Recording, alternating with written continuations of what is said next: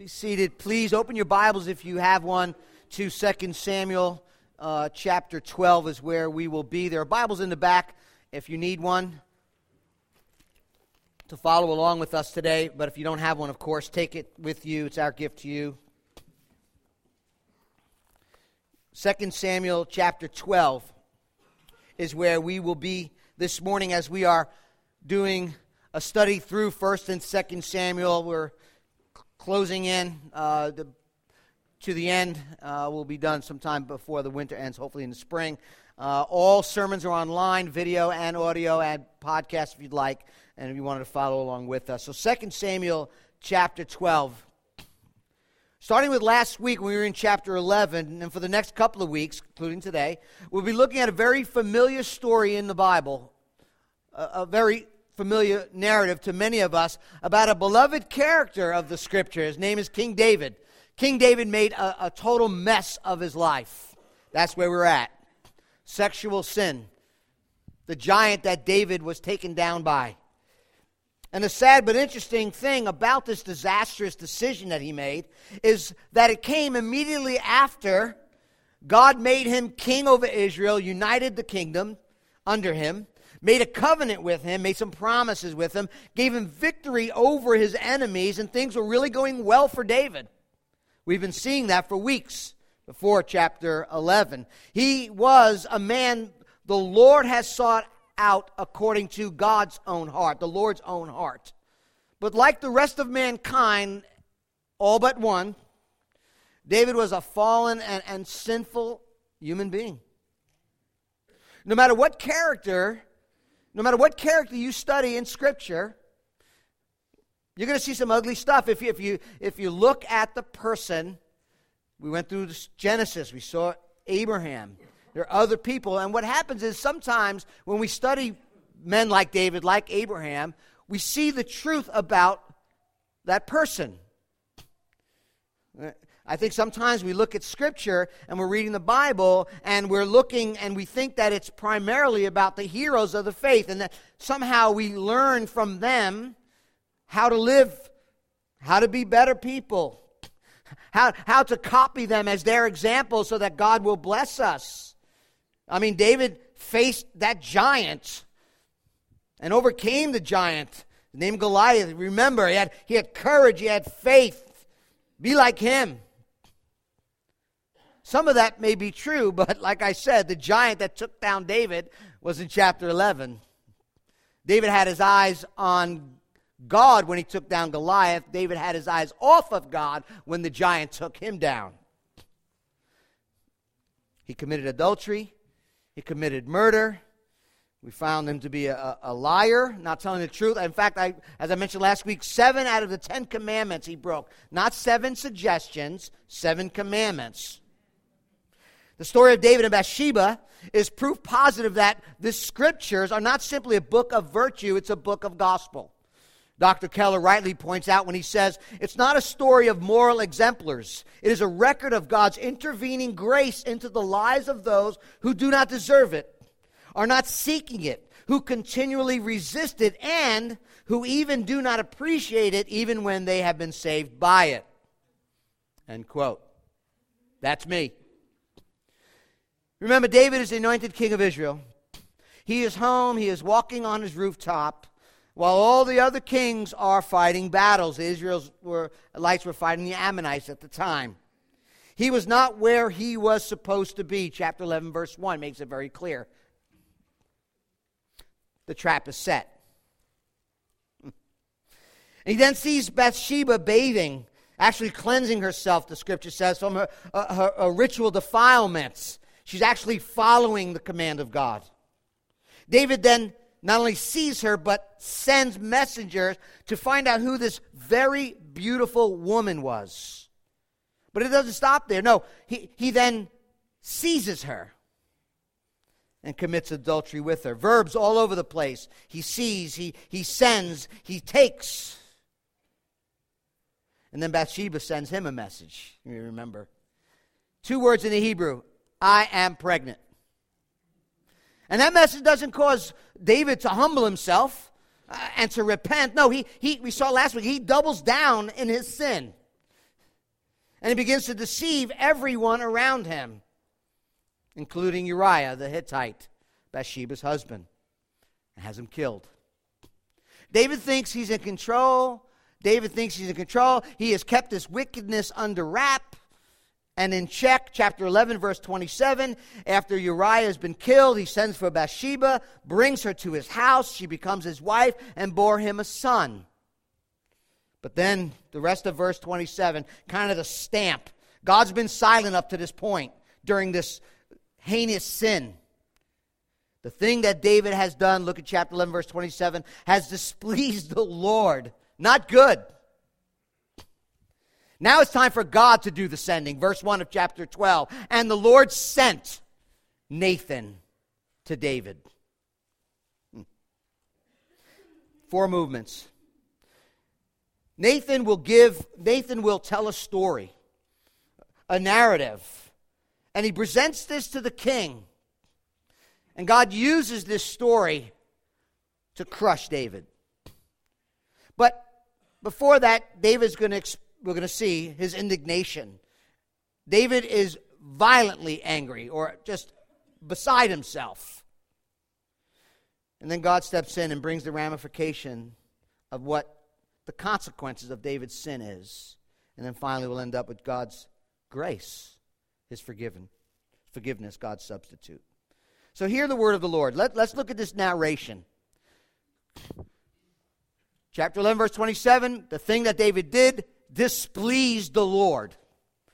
And the Lord sent, remember there's no chapter and verses in the original, and the Lord sent Nathan to David. He came to him and he said to him, there were 2 men in a certain city, the one rich and the other poor. Now, we don't know how he told this story, but as I read this and heard just over and over this week, I can only imagine he said, the rich man had many, many flocks and herds, but the poor man had just this little baby, cute ewe lamb that he had bought. It was his. He brought it up. He grew it up. It grew up with him and his kids. Oh, this little lamb used to eat of his morsel, drink from his cup. Just bringing David right into the story. And lie in his arm, it was like his own daughter. You can see David listening. Now there came a traveler to the rich man, and he was unwilling to take one of his own flocks or herds to prepare for the guest who had come to him. It's an Eastern way of hospitality. So what did he do? He took the poor man's lamb and prepared it for the man who had come to him. May God add a blessing to the reading of his word this morning. So he takes it for himself. Now the verb sent, God sent, shows up saying that things are changing now. God has shown up. God is now speaking. In fact, let me see how many times. The verbs are 12 times in chapter 11 do we see the word send. Because David is sending, Bathsheba is sending, Joab sends, and now God sends. You see, chapter 12 is this now changed. God is sending, and God is going to expose the sin of David, and everything's going to change. And family, as hard as this is going to crush David. As hard as this is about love. This sending of Nathan the prophet is about God's love. Listen, God's word coming to you, even if it crushes you, even if it rebukes you, is a matter of grace and love. Why? Because then, some of you have experienced this, because then you are ready to receive the good news of the gospel, the grace and redeeming love of God. Mark Driscoll used to say, soft words produce hard people, while hard words produce soft people, humble people. Leaving us in our sin and rebellion is not love. And God is pursuing David. 2 important things you need to know about the context of this story. Number 1, David is king over Israel. He has the authority and the right and the oversight of the law of God, of the nation carrying out the laws of God. He's responsible. He's the ruler and the judge in all the cases of Israel, or at least in the bigger case in Israel. Remember back in 2 Samuel chapter 8, it said that David reigned over all Israel, administering justice and equity, or justice and righteousness to all his people. He's the king. He's the judge. So what Nathan is doing here, he's bringing a case before the judge. That's what's happening here. Something that he was used to doing. That was David's job. The second thing that's important to see is that Nathan is not acting like a coward. It's not like Nathan's like, I better not come walking into the king and just say, hey man, you're wicked, you sinned. That's not. I don't think that's not what's happening. It's not that he does not have courage, but he's telling the story, I believe, using these word pictures as a smart move. Sometimes communicating in this way is really good in your marriage, in your relationships, even at work. People really like to see the story if that's the way you communicate. But this story goes straight to the heart of David. This little lamb story was one that a shepherd would identify with. You remember now, David was a shepherd boy. Maybe even had a lamb when he was younger, a pet lamb, I don't know.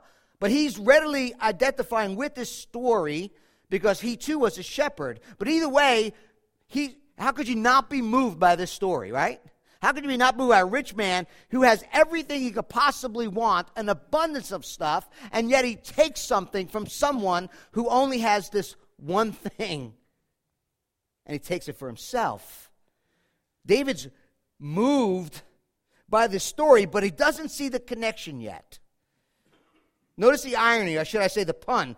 The story is just about this poor man, and the poor man is characterized by giving. The poor man takes the little lamb, he gives him food, he gives the little lamb drink, he gives the little lamb love and affection. He's a giver. Notice secondly, the little lamb is portrayed as lying in the arms of the poor man. It even says that it's a daughter, just like a daughter to him. I want you to see what Nathan is doing. The poor man is characterized as giving, while the rich man is characterized by taking. Just like David. David took Bathsheba, committed adultery with him. Also in chapter 11, verse 4, it says that David sent messengers and took her, and she came to him and lay with her.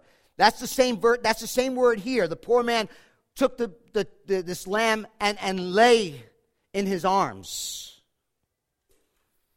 And the word Bathsheba, B-A-T-H, the first part of Bathsheba, the same Hebrew beginning for daughter. He's laying it out before David. You lay with her, and you killed and sacrificed this lamb. And yet you killed and sacrificed her husband. He's not following yet, but Nathan is going to the heart of David. He calls him out on his sin in a way that David, catch this, in a way that David was, I won't say willing, but understood, right? I think Nathan loves David. I think Nathan is following the love of God, the grace of God, and going after David in such a way that he would understand and be able to repent from his sin. Does that make sense? So Dr. Keller writes this. He says, catch this now. When there's any hope at all of persuasion, God goes for conviction and conversion, not condemnation. It is very easy to condemn someone in such a way that you just raise their defense mechanisms up so high, there's no way they'll ever repent.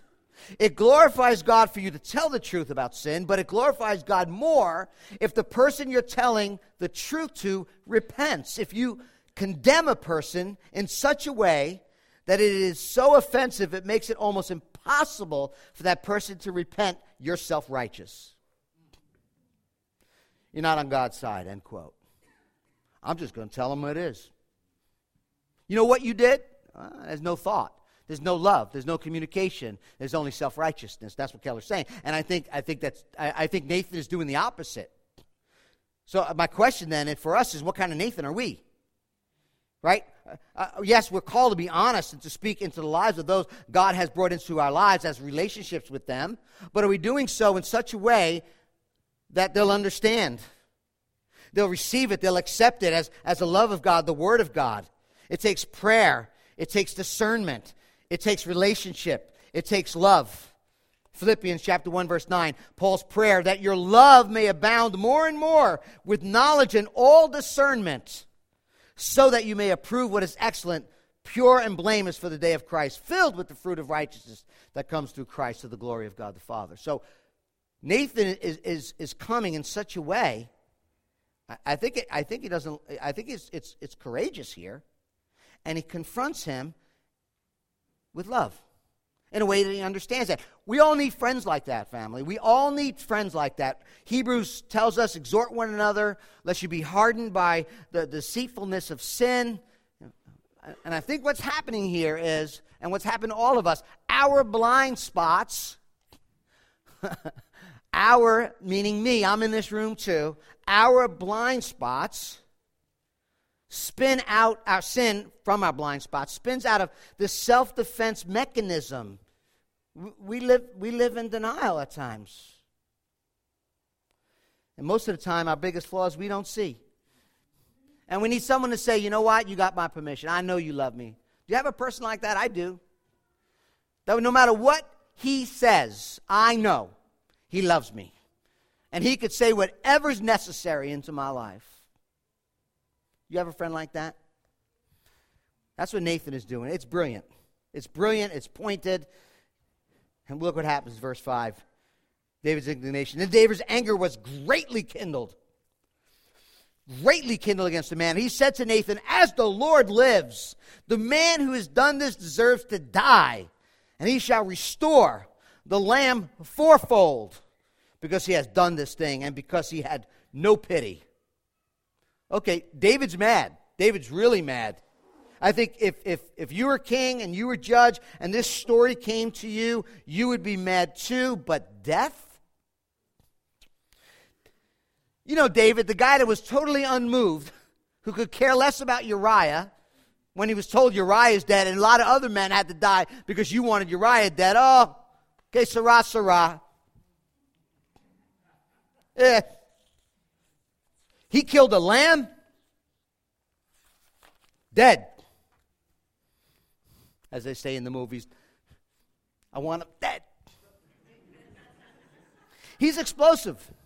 And the first problem of this overextended, this crazy explosive anger is that what the man did was wrong and despicable, but he did not deserve death. He stole a lamb. He should return it fourfold, and that's actually part of the law. So David's quoting some of the law. He's right. He should restore fourfold the lamb. That's in Exodus. But not death. Why was David so angry? What's up with that unbalanced response? I think that David was a troubled individual. I think David covered his sin. He talks about it in the Psalm. And his bones wasted all day long. He was overcompensating for his accusing conscience, lashing out at the wickedness of other people. David is furious and wants the man killed because of a guilty conscience. And when that happens, not only we are angry, but we become overly upright in all kinds of other areas in our life and try to cover up the pain and the hurt and the sin of our own lives. We try to cover up our guilt and become inordinately excessive toward other people's, their wrongdoing, what they did. David knows his own conscience. David knows he's wrong. He puts on the robe of justice, and what does he do? He's excessive. Robert Alter, he's a Hebrew scholar. Nathan's rhetorical trap has now snapped shut. David, by his excess of anger, condemns himself and is now the helpless target of the denunciation that Nathan will unleash. The second problem with his indignation, which is blaring, is his hypocrisy. The judge was himself guilty. His deeds were deserving of death, and yet he wants this man who's not guilty of death to die. David deserves to die according to Leviticus 20, Leviticus 24, for murder and for adultery. Not this man. Fourfold, yes. And what's interesting about the fourfold, I read this in a couple of places this week, is David will actually, as we continue in this story, David will actually lose 4 sons. They'll be killed. Bathsheba's son, we'll read, Amnon, Absalom, and Adoniah in 1 Kings. Some sort of divine fulfillment of what he is saying at that moment. Chuck Swindoll writes, when confrontation occurs in God's timing, the way is prepared. David stuck his head in the noose, and Nathan pulled the string. Gotcha. You know what this story should remind us of? This story should remind us of another story. Genesis chapter 38 is a story of Judah and Tamar, if you know the story. Jacob's son Judah had 3 sons, Anan, and Shelah. Married Tamar. Died. Tamar became a widow. In that culture, it was required for the next brother to take her as his own wife to continue on the posterity of the line, the lineage, the dynasty. So Tamar was given to Onan, but then Onan died too. Now she's a widow twice. Shelah, the final son, was a boy. So Judah says to Tamar, listen, my other son, my third son, my other 2 are dead. At that point, I think I would run. But he did what's right. I will give you my 3rd son, but he's too young right now. You go home to your father. He'll take care of you. And then when my son gets older, I'll give him to you, and you can carry on the line. Well, Judah didn't honor his promise. So Tamar is unmarried, big problem in that culture. She's a widow. And during the time of sheep shearing, Tamar went up to the city where they were shearing their sheep and disguised herself as a prostitute. And if you remember the story, if you know the story, Judah, the patriarch, took the bait, slept with his daughter-in-law, and guess what? She became pregnant. About 3 months later, Judah was told, Tamar, your daughter, he didn't know it was her, has been immoral. She's been a prostitute. She's been involved outside of marriage. And what does Judah say? Bring her out and burn her. Whoa. Right on cue, self-righteous religious bigot. His attitude, like David, was extremely hateful and anger. I mean, you don't burn people at the stake. Very rare, and this ain't one of them. Tamar gives birth to twins, Perez and Zerah. And we know Perez is the great ninefold down the road to David himself. But right on cue, this one who says, I'm a believer, right on cue, is acting like a self-righteous religious guy who forgets that salvation is by grace alone. That's what happens.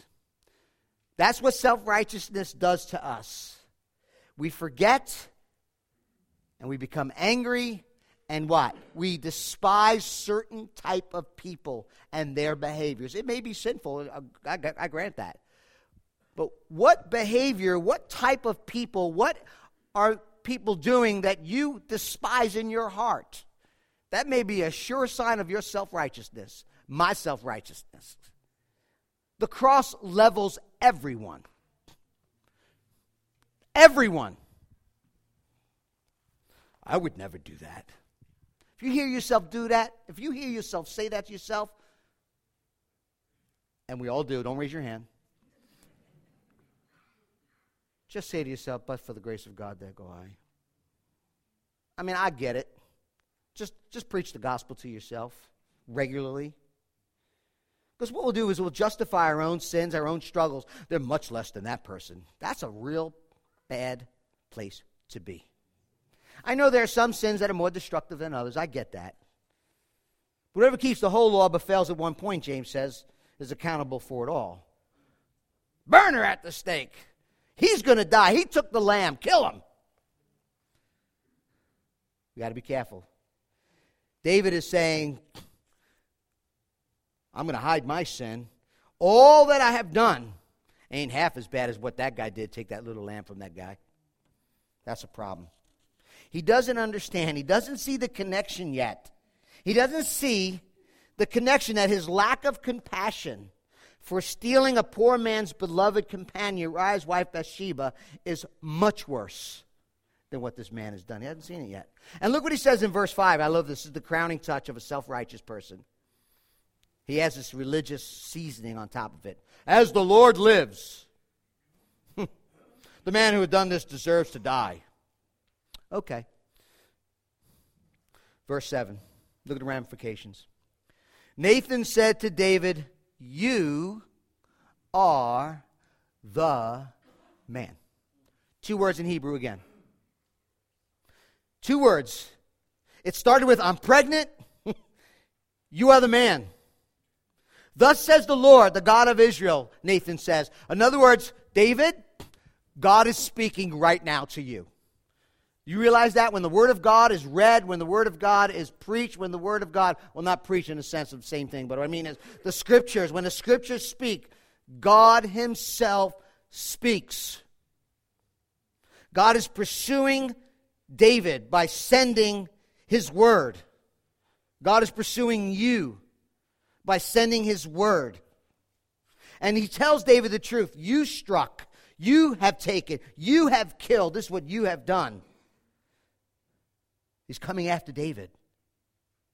And God's not, listen, God loves you enough to send His Word to you.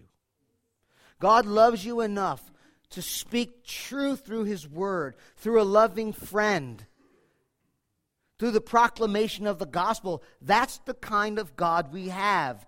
Do you see God's Word, even if it cuts, as something that God is sending to you in love? Because no matter how deep the cut may be, there's the balm of Gilead. There's the gospel. There's the good news of Jesus. There's the blood that was shed. There's forgiveness for all our sins. David is king of Israel. There is no one above him.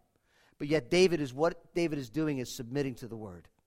The prophet's coming with the word. He doesn't stand over the word. He stands under the word. The word of God is being brought. And he says, the first thing I want you to consider, Nathan brings in the word and says, consider what I've done to you. Look what it says in verse 7.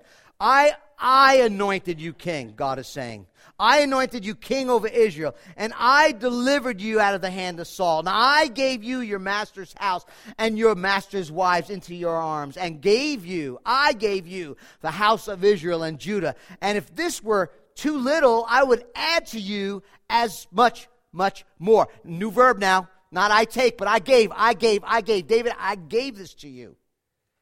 I gave all this to you. And God rehearses everything that David has been given, all that God is,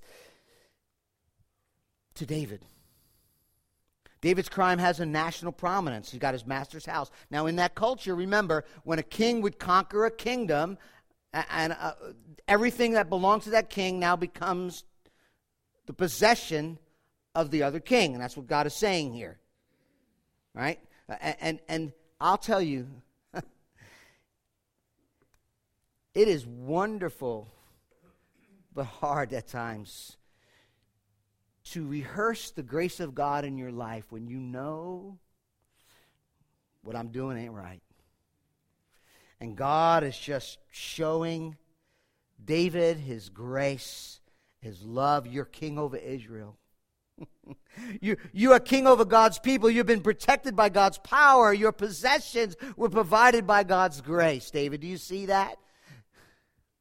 You're the rich man.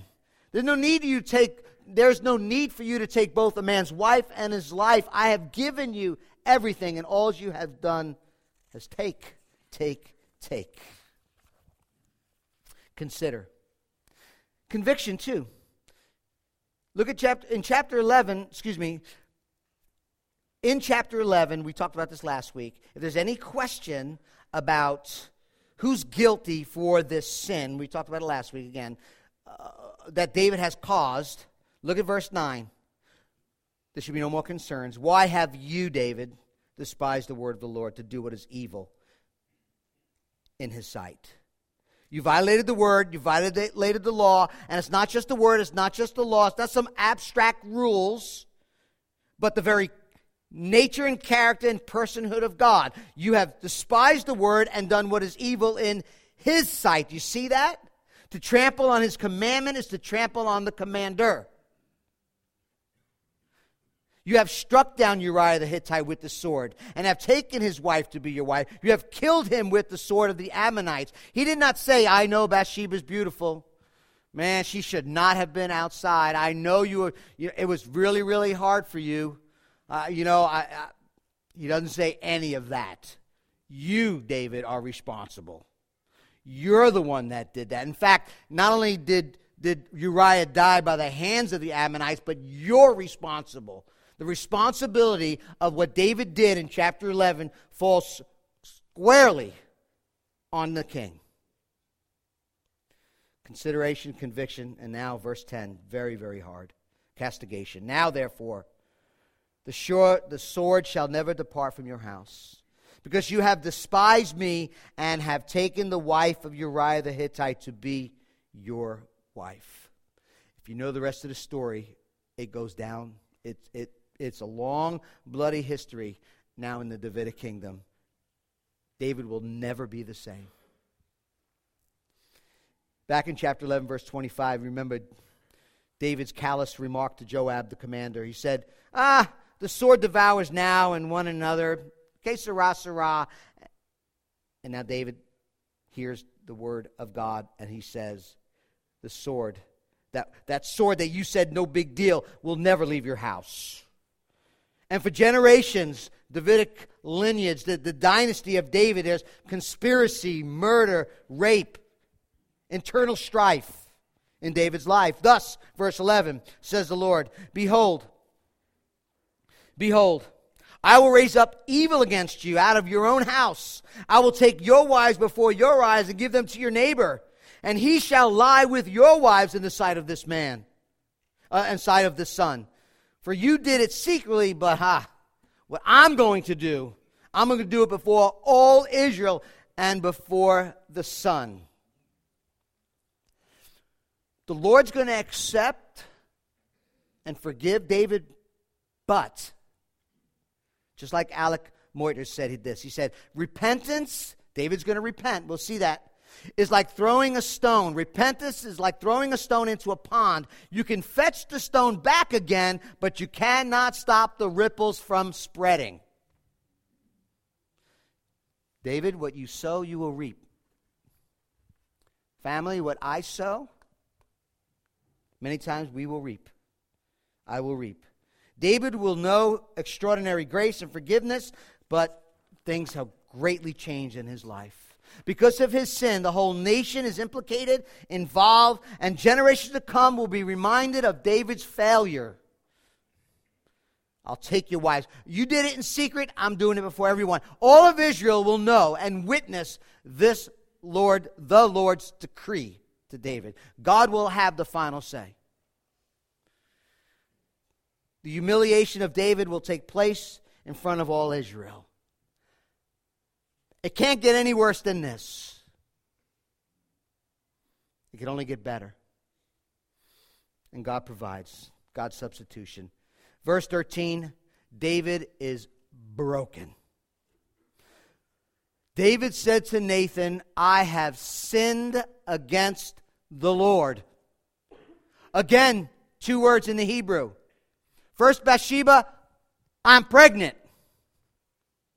Then Nathan to David, you're the man.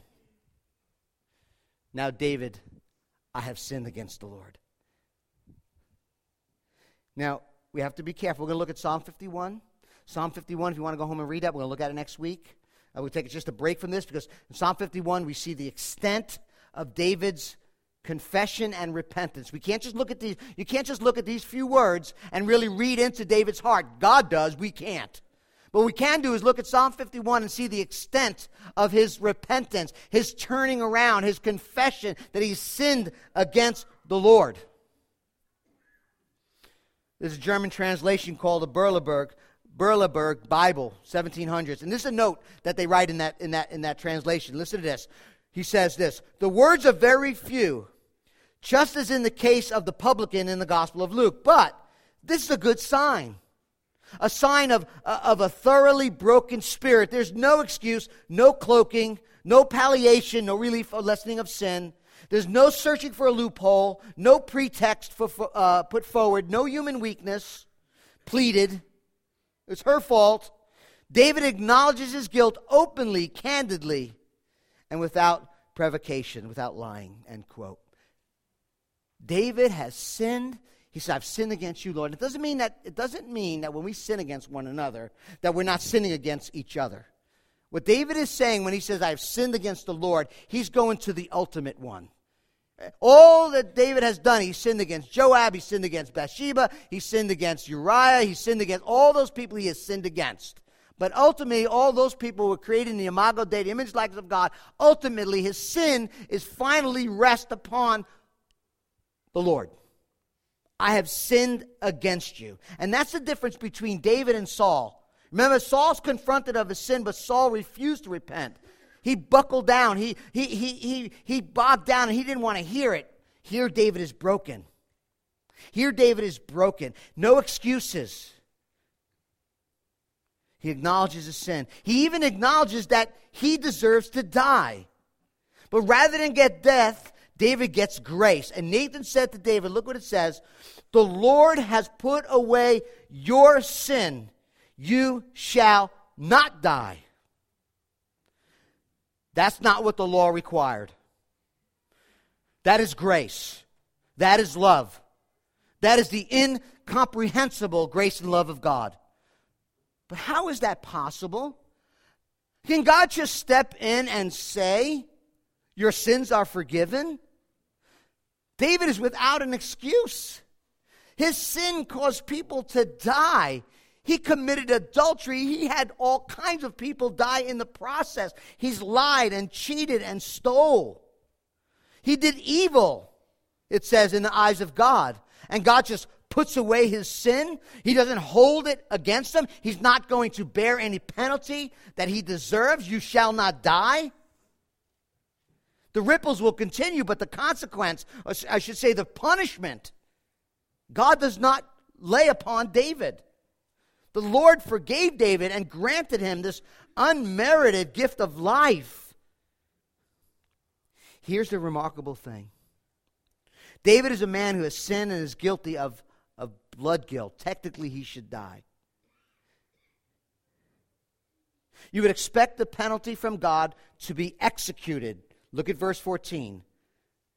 "You shall not die, but," or nevertheless, "because by this deed you have utterly scorned the Lord, the child who is born to you shall die." Now, we're going to look at this 2 more weeks from now, that what happens to that child. But let me just say this very, very, very carefully. Please, please, please, please, please, do not just haphazardly apply this to your life, okay? You're not King David, men. Ladies, you're not Bathsheba, okay? Losing a child is very, very, very hard. This story is not meant to make light of it. Nor are we to say that if we sinned against God, God's going to that's his regular course of action, to take the child. That is not what's happening here. You're not David, you're not Bathsheba. Okay? I will deal with it more as we get to that in 2 more weeks from now. But the narrator here ties King David's sin and guilt. This deed that you've done, King David, you scorned the Lord, you're the king of Israel. This deed that you have done deserves death. But your son will die. So how can God just overlook sin? Is God not just? God can't just look over sin. Can the Lord just put away your sin? How could that be? That should raise questions. That should be a problem, that God just says, "Oh, you're forgiven. All that you've done. The Lord has put away your sin, David, but someone will die. You will not die, but somebody will die. Your child will die. You will live. God will bring the child to glory. We're going to read about that. The child's going to be in the presence, the eternal love and presence of God. But right now, for David, this is the gospel. This is the gospel. This is the gospel of hope for David. For David, God's forgiveness was both marvelous and costly. The child would die. King David's sin was like all of our sins. All of us are under the penalty of death. I don't think we can know exactly what's going on in David's mind at this moment, but the seeds of the gospel are being planted. You'll be forgiven, David, but there's a cost. The death of a son to be forgiven. Do you realize that God cannot just say, I forgive you? He's a just God, but that a son must die. Had to die, must die to atone for sins. And here's the paradox of our forgiveness. It's both free and costly because a son, the son of David, has been our substitute. The Son of God incarnate had to die a terrible death so that we may hear the same words that David heard. Your sins are forgiven you. Listen, all of us, me included, all of us deserve death, not life. All of us have the sentence of death, not life. This applies to everyone, for the wages of sin is death. All of us are going to experience physical death because of our sins unless Jesus comes back. All of us have been born physically to die and born spiritually dead unless you've repented of your sins, you believed on the Lord Jesus Christ, trusting Him alone for the forgiveness of your sins. If you haven't, we'll be eternally dead, separated from God in a place that God calls hell. David was not being judged, and his penalty was not being imposed for his sins because a greater son would be his substitute. He would bear his punishment, receive the just wrath, and die for his sins, not just his sin, but our sins, yours and mine. When Jesus Christ came to earth, and died on the cross to pay the debt for sin, He bore our wrath and experienced that hellish experience when He was separated from the Father. And the punishment that we deserve, our sins were imputed to Him. He experiences the agonies of the cross. He dies as our substitute in order that God would say to you and to me, the Lord has put away your sins. You shall not die. You shall not die. No one has ever lost a child as God lost a child. No one. Romans 3:23. All have sinned, all have fallen short of the glory of God, and are justified by His grace as a gift through the redemption that is in Christ Jesus, whom God put forward as a propitiation, wrath-absorbing death, by His blood to be received by faith, so that He, God, might be just and the justifier of the one who has faith in Jesus Christ. Jesus dies as a substitute, so that His righteousness is upheld and His love can be experienced. That's the gospel. David's learning the gospel. So my question is, are you living in sin? Sexual or not? God's forgiveness is for you. No matter what you've done, no matter where you are, the call for you is the same call for David. Turn from your sin. Be forgiven.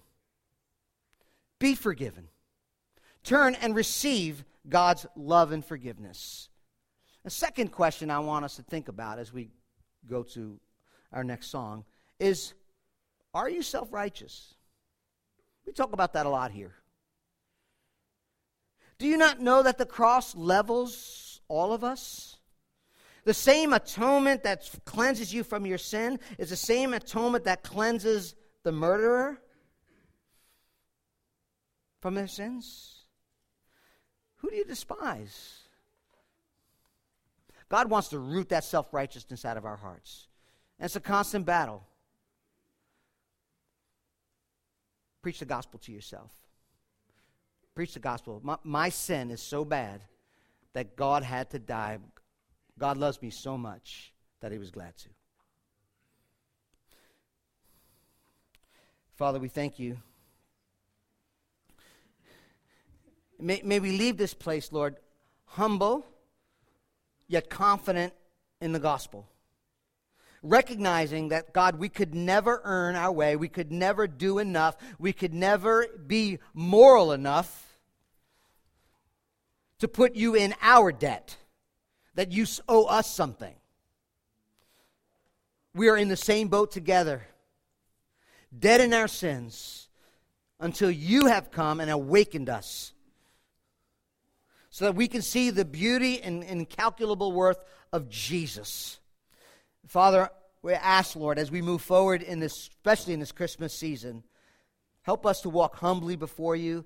Give us the power, give us the strength. Let us see your beauty and your love and your grace. Let that be the motivation for us to turn from our sins because of your grace and love toward us. And Father, may we walk humbly, and may we be a people who love, care for, show generosity to everyone. And finally, Lord, we pray that we would be a good Nathan. Let us find people who love us. Let us open up, give them that license, Lord, so that you can use them to show us the things that need to change. We know that's your love, for we're yours because of the great substitution of Jesus, who died in our place. And Lord, we pray all this, that you would get glory in it. In Jesus' name, amen.